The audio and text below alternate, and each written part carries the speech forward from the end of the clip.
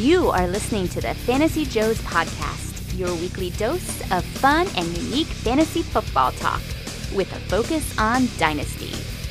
And now, here are your hosts, Trey Barrett, Will Greenwood, and Ryan Livergood. That's right, we are the Fantasy Joes. Joining me this evening, as always, we've got from the home office in Minneapolis, Minnesota, it's Will Greenwood, everybody. Couldn't be more excited to have Ryan Miller on the podcast tonight. Super stoked to talk about the rookies this year. So, first of all... And also, it's rainy and cold here. Yeah, it's raining and cold here as well. What's it like in North Carolina, where Trey Barrett is right now? I'm just snacking on some chocolate chip cookies, man. So doing pretty well. Will kind of ruined the intro of our guest there. Jumped the gun a little bit. Now it's a little awkward. Like I could tell you felt obligated to introduce me, but really kind of wanted to skip over me and jump right to the new Ryan. So I'm calling him in an awkward replacement spot Trey, right now. But so. Right. Nice to be nice to be hanging out with you guys. Well, it could be a replacement for either. I'm a roto librarian at Ryan Livergood. So our guest, Ryan Miller, could replace either one of us because his name is Ryan, and he's also from North Carolina. Ryan Miller, how are you? Good. Thanks for having me on. Yep, as I said, Ryan Miller, super stoked to be on. Just ready to talk some Dynasty. We're so excited to have Ryan on. So he this is kind of burst on the scene. He's new writer for DLF, and Ryan, you really blew up the past couple of weeks because you put this thread on Twitter about the running back class. So you did a study, analytical study about the running backs and also wide receivers as well. We're going to talk about that in a second.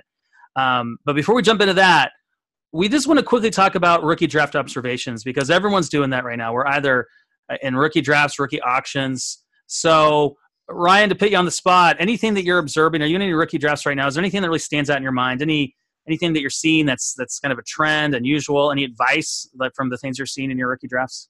Yeah, so, I think the biggest thing right now is that I love the beginning of the second round, back of the first round. And so if I have a mid-first, that's already kind of a mixed bag of what you're going to get. In the middle of the first round, I would love to trade back, get maybe a late first, mid-second, and try to throw two darts on the board and get some great value there. I think the 103 is also super cheap just because everybody's talking about Josh Jacobs and N'Keal Harry right now, or Kyler Murray in Superflex. And I think that the 101 and the 102 are just so highly priced right now that the 103 is kind of being overlooked. And it's a great rookie class. Everyone talks about 2020, but the top of this first round is pretty great as well. And so I think the 103 is kind of a sneaky value compared to where the 101 and 102 are being talked about right now.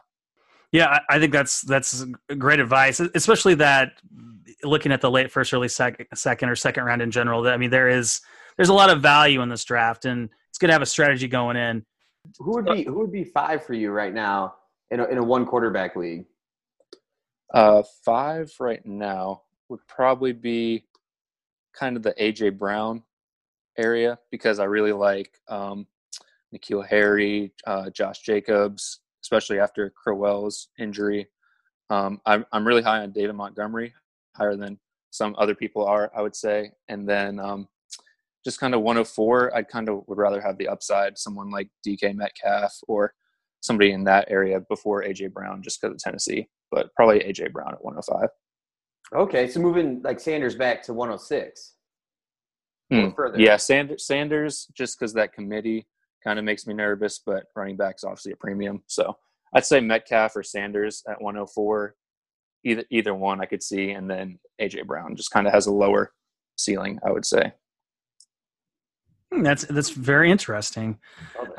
Yeah, Miles Sanders seems to be one of those high risers. Most drafts I've seen him go earlier. But yeah, I think the committee backfield is a concern, and that's one of the big questions going into the year for me is what is that backfield in Philadelphia going to look like? Trey Barrett. What about you in terms of rookie drafts observations? You've done more rookie drafts than anybody I know, my friend. So what are you seeing out there? Well, I'm getting a lot of shares of Miles Sanders. And when he gets 275 touches this year, I'm going to laugh in the face of everybody that knew that they had the Philadelphia offensive play calling and running back usage completely figured out based on Wendell Smallwood and Corey Clement and a one-legged Jay Ajayi. So that's one of my welcome to Thunderdome observations. Two words, Jordan Howard. But oh yeah, I forgot they spent a 7th-round draft pick on Jordan Howard. No, I do have a couple observations. One is don't be afraid to take your guy. I have been personally tempted in several spots where I was maybe in the early second to mid-second, and some of the guys I really liked in that range had already gone off the board. And I was staring down like a J.J. Arcega-Whiteside, who had quote-unquote fallen from where his ADP is. But I'm also staring down like an Alexander Madison, which I really like. And so for me, I would kind of rather have Madison than J.J. Arcega-Whiteside. But because Arcega-Whiteside is this value, there's this temptation to take the value, right? Don't take the player you like better. Take the guy that's a quote-unquote better value. It's just that's, I think, human nature. So what I would say, stick to your board, stick to your brand, whatever it is you're aiming to accomplish. And then the other thing is don't pre-draft. And I know that sounds kind of silly, and there's people out there that will like berate you for not pre-drafting in your rookie draft, but you have an 8 or a 10 or a 12-hour clock or whatever it is designated. I can't tell you how many times I've seen trades happen in rookie drafts where, someone traded out of a spot and you were kind of blown away at what they got in return. I was in the, I want to say it was like 204, and I had picked like 202, 203, and 204, and I had them all pre-drafted, and I was like, you know what, I'm going to wait, and I went in and changed them. At 202 and 203, I had a couple inquiries, but nothing serious, so I made those picks. Daniel Jones was kind of the next guy on the board. It's a super flex league, but I literally have 5 quarterbacks in that league because they were kind of devalued in the startup. And so I ended up getting an offer for a guy that has Eli and want a quarterback, and I got James Washington for the 204. And I was stoked. I mean, if I had pre-drafted, maybe he still would have sent me the offer after I took Daniel Jones, but I was considering not taking Daniel Jones. So the moral of the story is just, don't just stick and pick. Shop the pick, see what you get offered, and see if there's anyone that wants to move up and grab the pick. I mean, if there's someone you love there, it doesn't mean there's still not a price that you'd sell the pick, right? Maybe you're on the clock at a certain pick and you really love who's fallen to you. There are offers out there that would come across that would cause you to still sell the pick. So take your time, shop around, and take your guys. Trey, what about snagging up Daniel Jones there and then trading one of your other quarterbacks for a player? Well, I'll be honest. It's a team that had Tyreek Hill, and so I really kind of needed to fill in a little bit of wide receiver. I had taken N'Keal Harry in the first round, and I added several running backs. So, I mean, the worst of my other quarterbacks is Josh Rosen, who I don't really like the idea of selling. Actually, that's not true. I also have Marcus Mariota. Those are 2 of my 5 quarterbacks. But I just don't really feel like at that point, like Daniel Jones is worth a shot. But to be able to get a guy like James Washington, when I already had the 5 quarterbacks, I just kind of felt like that was I think he's got an opportunity. Washington is a guy that I really like. He's a guy that Waldman was pretty high on. And so I think that he's a guy that could see some production this year and see a nice little boost in value. So it was a pretty easy trade for me to make there. Will Greenwood, what about you? What are you seeing out there? Well, so I've had 2 rookie drafts. One is very unique. It was a start 2 tight end league that I talked with you guys about. And the other one was a pretty standard PPR and then a 1.5 PPR for tight ends. And I was kind of floored about some of the decisions, let's say the way draft picks went. So in this one, like Darrell Henderson went the 107. And then we had it was pretty standard in the top 4. I see people taking the 3 running backs and N'Keal Harry in the top 4 is the most common outcome that I think will happen. Like if people are going to have me guess what's going to happen in their drafts, that's what I would think would happen. But anyway, so I was able to scoop up. I didn't have any picks until the 2nd round, but I was able to scoop up Hakeem Butler and then Damian Harris in the 208 and 209 in the 12-team league. The big faller and one guy who I'm actually interested in like grabbing in every 3rd round that I can is Deontay Johnson at the moment for the Steelers. He's slipped very far, and even if it's a wasted pick in the 3rd round, that doesn't really bother me that much at all. I'm okay with taking that risk for what the Steelers can do and how that wide receiver core isn't solidified in my mind, compared to a lot of other places that he could have landed, especially the draft capital they use. So I've been trying to, kind of grab him later. The other one is, and I did this right away in both of them, is scrub the waiver wire heavily after the draft. Don't forget to grab dudes that weren't drafted at all. In that 2 tight end league, I picked up Foster Moreau. He was on the waiver wire for a few bucks. And then I actually chose somebody ahead of my main man, Quadri Olison. And I lost in a tiebreaker for a $5 fab bid.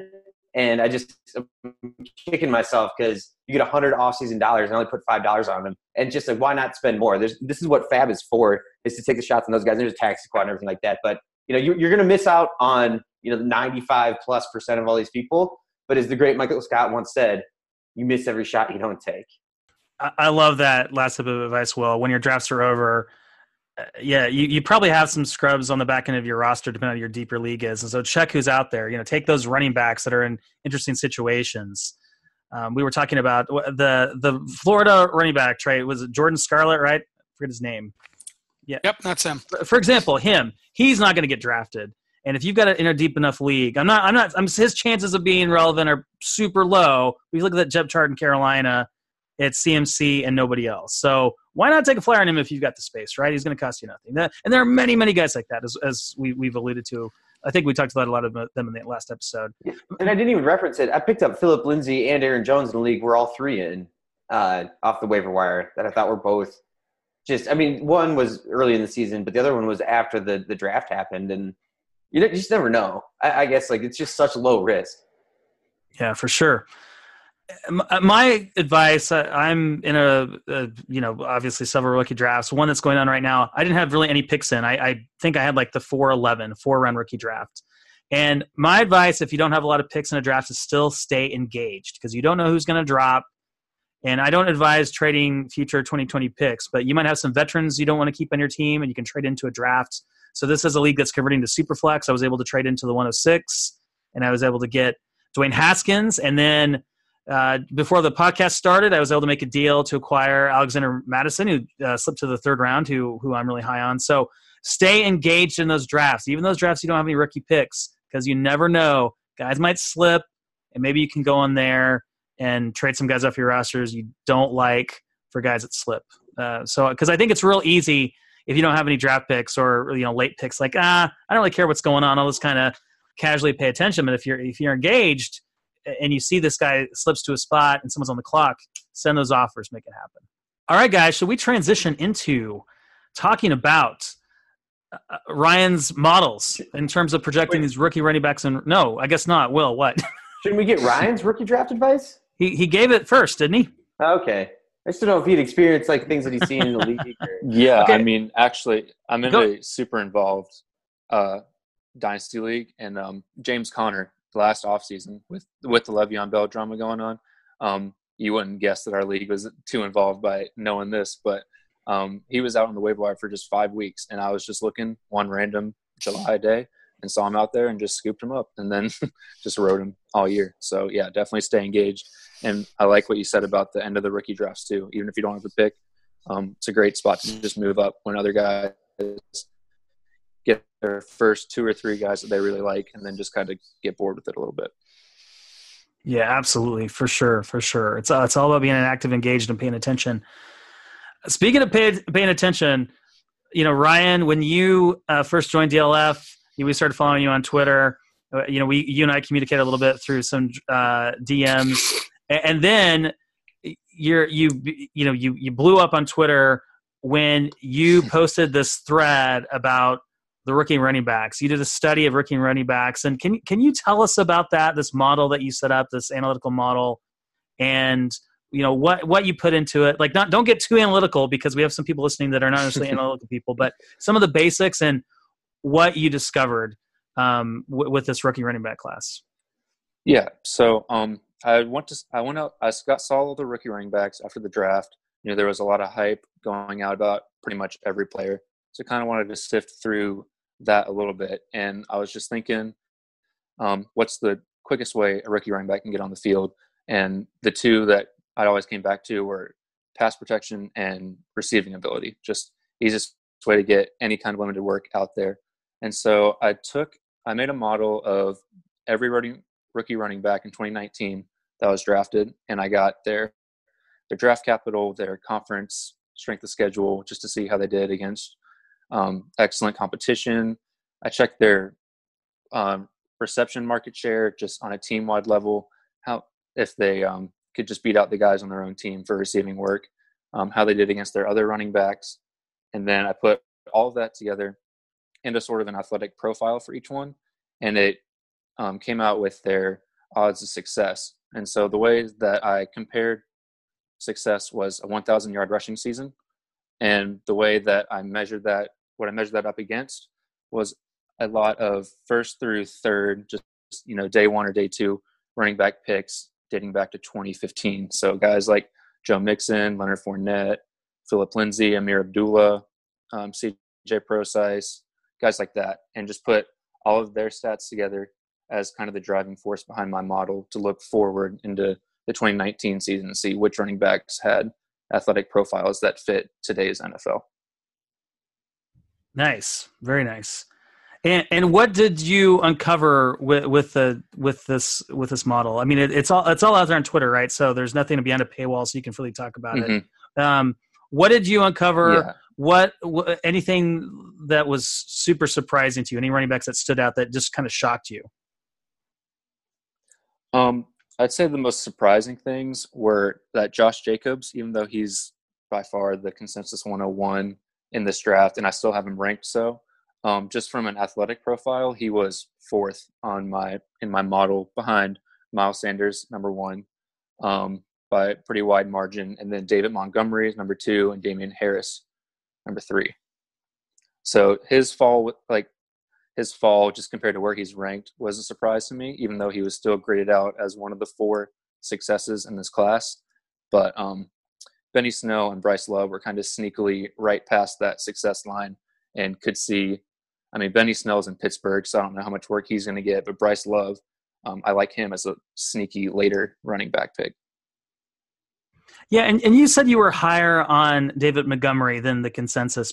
And one of the things I think we heard going into the draft, I mean, he didn't have a great combine, right? Not that he was horrible, but he certainly didn't stand out and separate himself from the pack. And he's when he came to Chicago, I'm in Chicago, big Bears fan. One of the things that he said to the media was like, oh man, I really want to have a better combine, and I think that hurt me a little bit.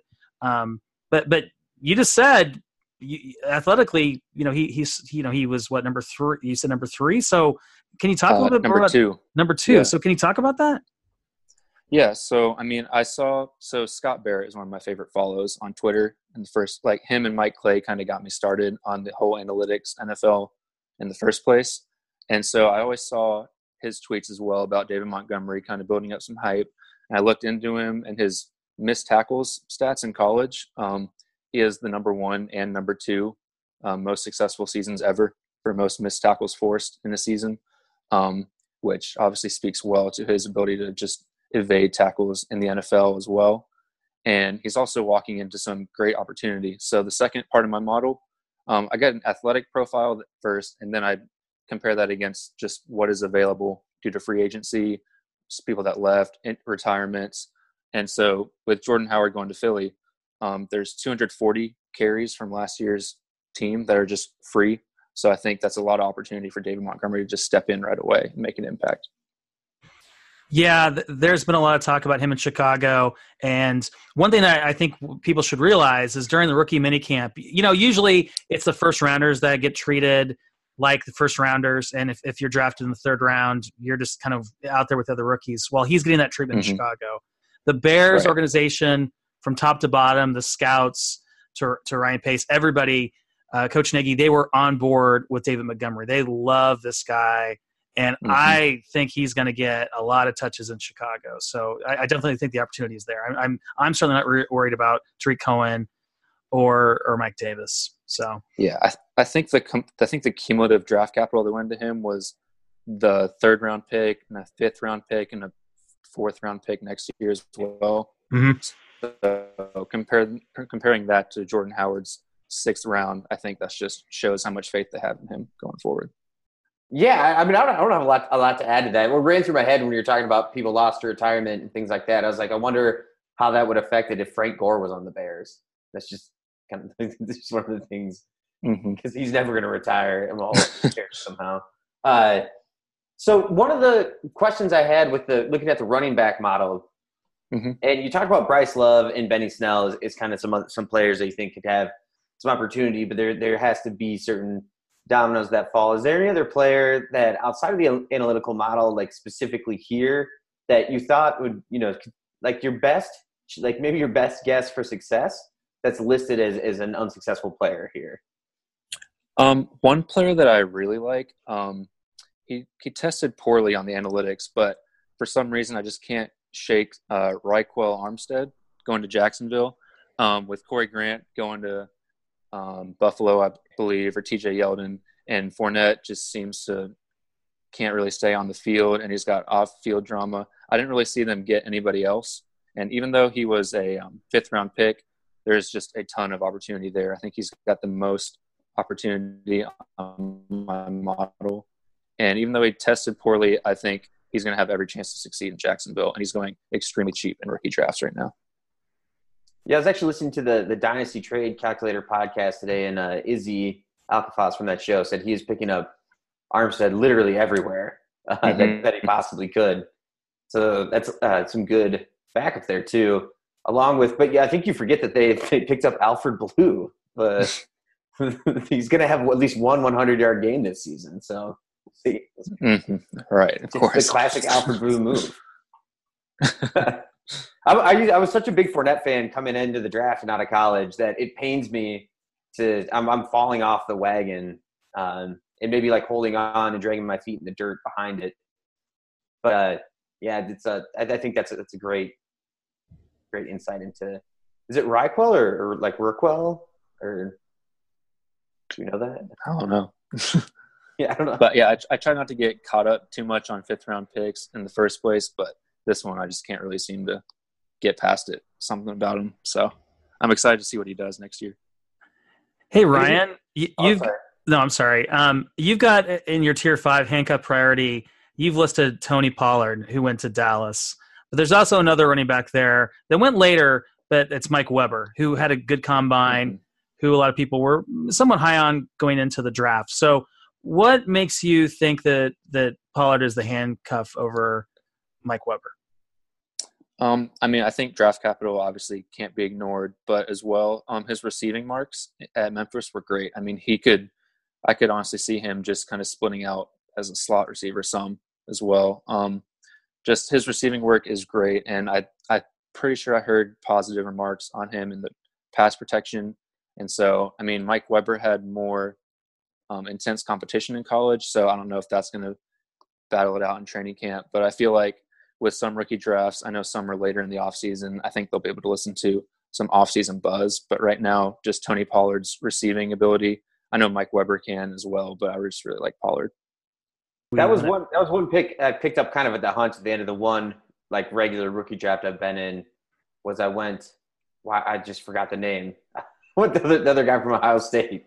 Mike Weber over Pollard. I couldn't really explain why, other than that I just feel like Weber fits the role of a grinder more in that offense. That was literally the only hunch. And it was, you're talking 5th round, choosing between those two. And I think I could still pick up Pollard. I might go do that right now. It does make you wonder if Pollard might just be annoying for Zeke owners, where he's going to have a role in that offense, and do they have him on the on the field on some third down plays where maybe Zeke would have been out there instead. Maybe they want him in that role. So it'll be interesting to see how that evolves with Tony Pollard, and if that really drives you crazy as a Zeke owner. So Ryan, let's get into wide receivers, and this wide receiver class is fascinating. And not that the running back class is cut and dry, but I feel like there's more clarity with the running back class, at least definitely at the top, versus the wide receivers in this class, because you had so many wide receivers that people were high on that got drafted late. And then you have some wide receivers that we weren't talking about. We weren't talking about Mecole Hardman, let's be honest. And all of a sudden, he goes to Kansas City the 2nd round. Wow. So what let's make some sense of the wide receivers. What did you discover with this wide receiving class? Yeah. So, I mean, everywhere on fantasy Twitter, they talk about 2019 being a great wide receiver class, kind of thin at running back. And so just as a statistical guy, my first instinct is to go out there and just prove the other thing, just as like a statistics approach. But I mean, what everybody is saying is definitely true. This wide receiver class is much deeper than the running back class. And I find after doing this study, I found myself liking a lot of these guys and just seeing a lot of scenarios where things can go really right for them, even though my model only has 5 successes for short-term success. But I really like about 8 to 10 of these guys a lot. So, interesting. So let's say we get into the middle. We get past the top of the draft. You've got, in some order, you got Harry, you got the 3 running backs probably, Jacob Sanders and Montgomery. So you're at the 105, and so what are you thinking at that point in the draft? Let's say it's a 1 QB non-super flex league. What are you thinking in terms of wide receivers, or are you tempted to take one of the tight ends above any of the wide receivers at that point? Can I answer this for him? Because he did earlier. He'd take AJ Brown. Ryan. Yeah, I got Brown. I got a 5-man first tier, and Brown's right at the bottom of that tier. But I like tier 2 a lot as well. Okay, AJ Brown. So I thought we were recording. Sorry, we were recording them, but that's okay. So AJ Brown. Yeah, I mean, what the thing with AJ Brown, of course, the big knock is people are worried about landing spot and that type of thing. Mm-hmm. But yeah, I mean, I think going in the draft, he was right up there. And anything you want to address in terms of landing spot? What about opportunity for AJ Brown? What did the model look like in terms of opportunity? Because it has been said that if you go back past the previous year, they've lost some options they used to have in the offense. They had Matthews, for example, who's no longer there. Who a couple of years ago was it 2 or 3 years ago was fantasy viable. So, what do you think about the situation that AJ Brown is in? Yeah, so the wide receiver model, a cool thing about it that I did was that so it incorporates the athletic profile, the combine stats or pro day for those that weren't at the combine. And it also includes just the quality of the available targets. Like for running backs, it was just number of carries overall that were gone. But with the database that I created over the past few seasons, I was able to separate the targets that are actually available in Tennessee now, separate them by short and deep targets, and then as well as their completion percentage for each, and just kind of get a qualitative measure of the targets that are out there, because there can be a lot of targets in somewhere like New York Giants with Odell Beckham leaving, but just because those targets are out there doesn't mean that Darius Slayton is going to go out there and do what Odell Beckham Jr. did, But with Tennessee, they're actually the 3rd most valuable opportunity is what I marked it as, valuable opportunity in the targets. And so AJ Brown, even though they get a knock on Tennessee, my model still has him as a success due to his college production and the opportunity in terms of a value standpoint into next year. Yeah, that's fascinating. What'd you do with Delanie Walker and Jonnu Smith's targets, being that both of them are coming off injury and Delanie's super old? And I'm not sure. I don't think – is Jonnu going to be ready for the season? I haven't read much positive about it. Yeah, I'm not sure about Jonnu. I just took like an eighth of those targets for 2 weeks of the season in case it took a little bit of lag time, and just added those into the shorter targets. That makes sense. I think that provides some good scope for AJ Brown's projection for this year, because I've been so down on him. Mm-hmm. And that's another thing with like the short targets. I believe I tweeted this in my thread, but there were certain short targets available for short yardage guys like Arcega-Whiteside that were available, while deeper targets like in Arizona are available for Hakeem Butler. So it might be more of a short-term impact for Hakeem Butler over Andy Isabella, even though I have Isabella higher as a dynasty asset. One thing I think that bears mentioning, I'm glad to hear you talk about A.J. Brown. I think he's becoming one of my favorite values in rookie drafts. And I think that he's going to be even more so a buy as we get closer to the season. So, last year notwithstanding, because Marcus Mariota couldn't fill his freaking arm, which I think would make it very difficult to throw a football, let alone at the NFL level. So I went back and looked at the year before, and Marcus Mariota the year before, in 2017, attempted 450 passes. He attempted the same number of passes the year prior. So 2 straight years of 450 passes. If you look at the way those were split up, his number one target 2 years ago received 111 targets. That was Delanie Walker. His second leading target receiver that year was 87, and third was 83. So I don't think anybody believes Delanie Walker is still going to be leading that team in targets. But I think at this point you have to realize that there's a very, very good possibility when you look at the pass catchers in that offense that A.J. Brown is almost guaranteed 70 to 80 targets this year. And I think that that's probably a number that realistically could be a conservative estimate, because I don't believe that Delanie Walker is the kind of guy that's going to, soak up 111 targets at this point of his career. That's probably the area Corey Davis is going to find himself in. And so there's a very real possibility that A.J. Brown working probably as like a big slot with a guy like Walker and a guy like Davis on the outside could really find some favorable spots in the field, especially if they really utilize Derrick Henry in the rushing game and give him 18 to 20 rushes a game. I think the defenses are going to have to respect that. There's going to be an incredible opportunity for play action and the open area in the middle of the field that A.J. Brown, I think, is so good at finding open spots in the zone or the route running to get open. I just think that his upside is so much bigger than people are giving him credit for in this offense. So I think that both Corey Davis, honestly, and A.J. Brown both are going to be buys for me in the coming months.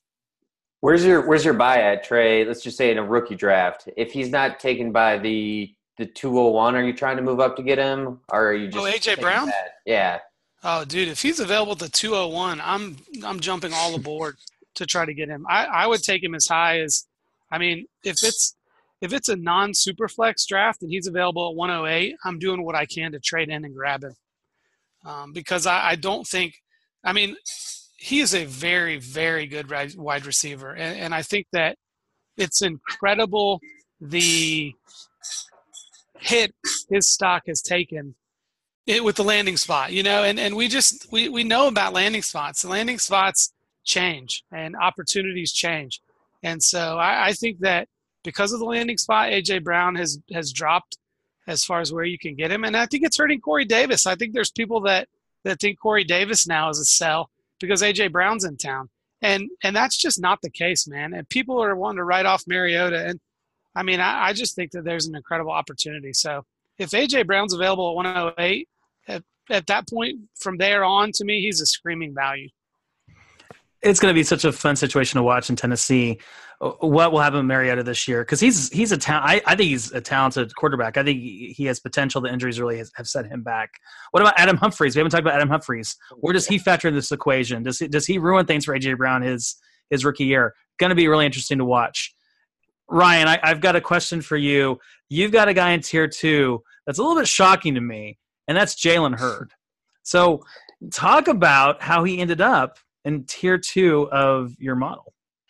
Yeah, so Jalen Hurd actually surprised me too, which is one of the things that I love most about just this modeling process. I try not to let any biases get in the way.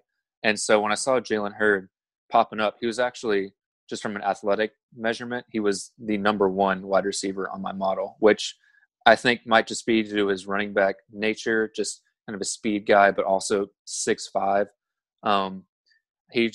His reception share. So my production goes from reception share and yard share in their final season, as well as touchdown share and yards over the past 2 seasons. So that's kind of when Jalen Hurd kind of came onto the scene at Tennessee and Baylor. And so his production was just really great with his 6'5" frame, had great bench press and 3-cone and vertical jump marks. And so just from a college production standpoint, with the opportunity available in San Francisco, we're not sure how that's going to break down with Debo and Dante Pettis and Kittle and all the running backs that they have. But just from an athletic kind of freak of nature combine perspective, Jalen Hurd was too good for me to take out of the second tier, even though I really didn't expect him to be there, which is why he was kind of near the bottom of the second tier. But yeah, it was just too good to be ignored. He also has 10-inch hands, so he's one of Ryan's favorites. I love it. Love big hands. Love some big mitts on my wide receivers. A quick little story. So I had a coworker coming to town who's from, I think, around the Houston area, but went to Baylor. And he knew about Jalen Hurd's recruiting coming to Baylor. So Jalen Hurd was on his way out to the West Coast, and I believe was driving, but called Matt Rule, who, after the whole Baylor meltdown of a program. But he called Baylor and was like, "Hey, I'm on my way out, to the West Coast. I'd like to work out for you guys." And they were like, "What? Yeah, come on down. We'd love to have this." And so he ended up working out and sold him on the program, and he really excelled there. And because he had to set out a year and then really excelled as a receiver. I'm super intrigued by him as an athlete, and I've heard a rumor, but haven't found any confirmation about any sort of attitude problems.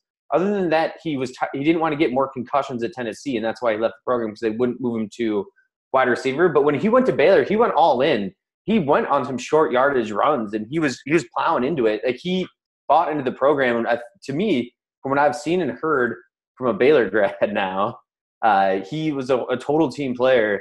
And along with that, his athletic profile and general size and just run after the catch skills are going to be incredible.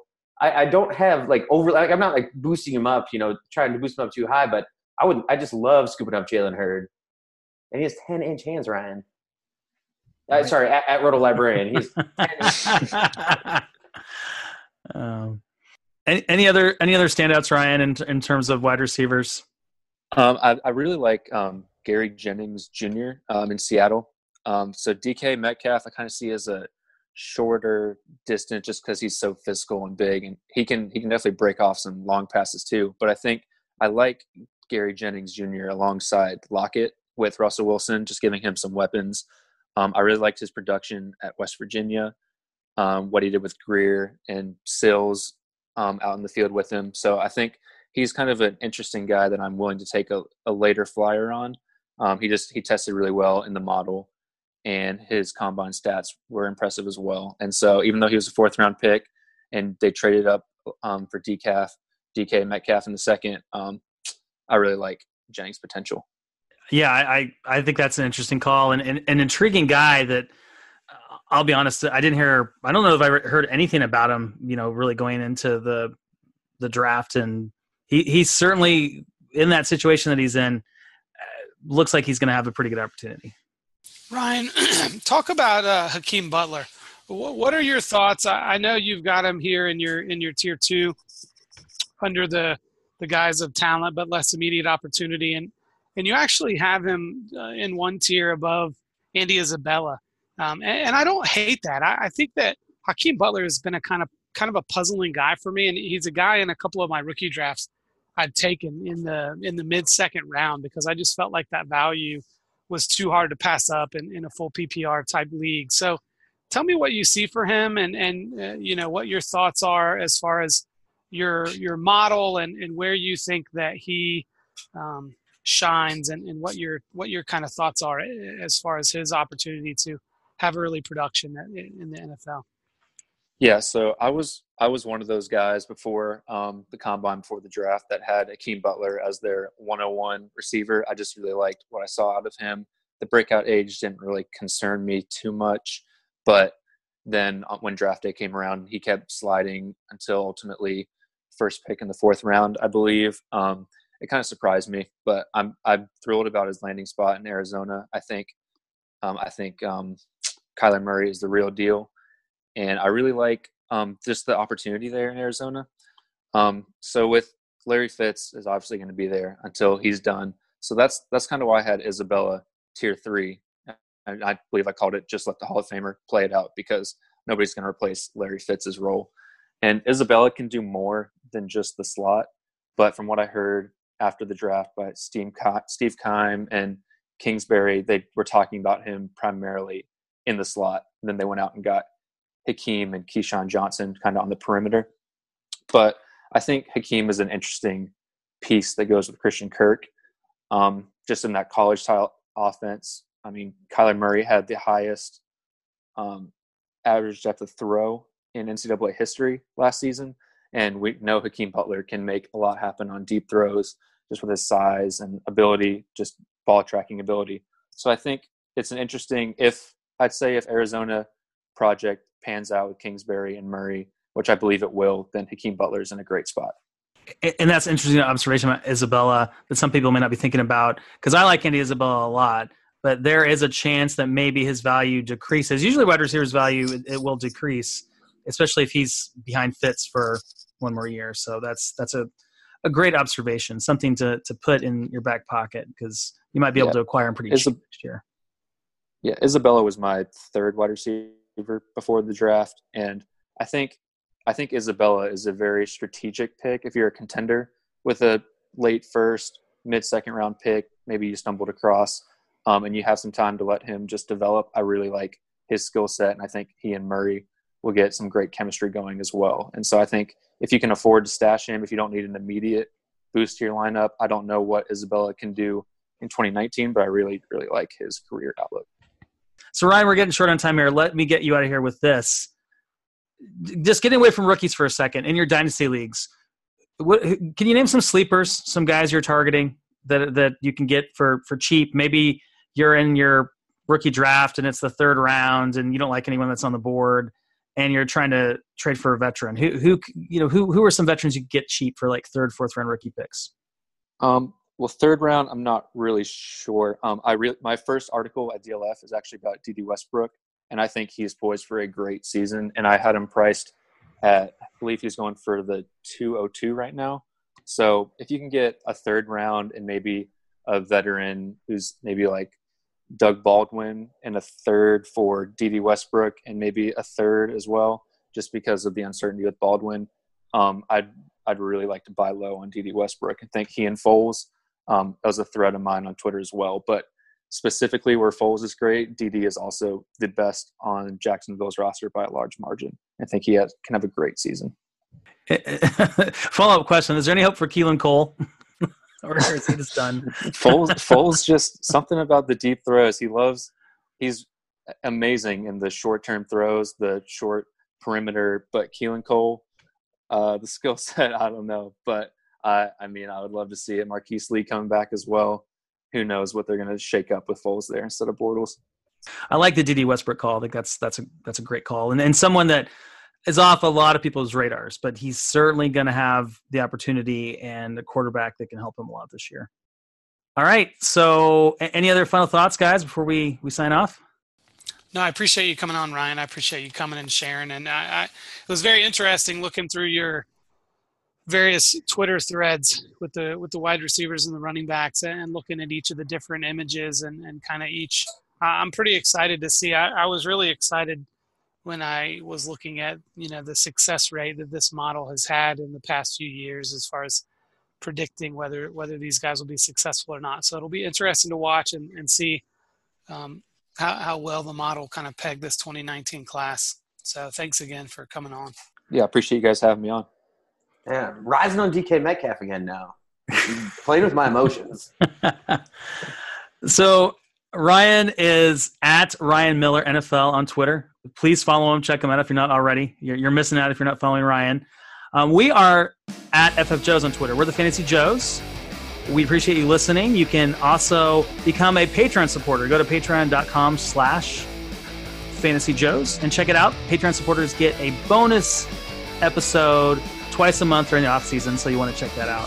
So on behalf of Trey Barrett and Will Greenwood, I'm Ryan Livergood, and we are the Fantasy Joes.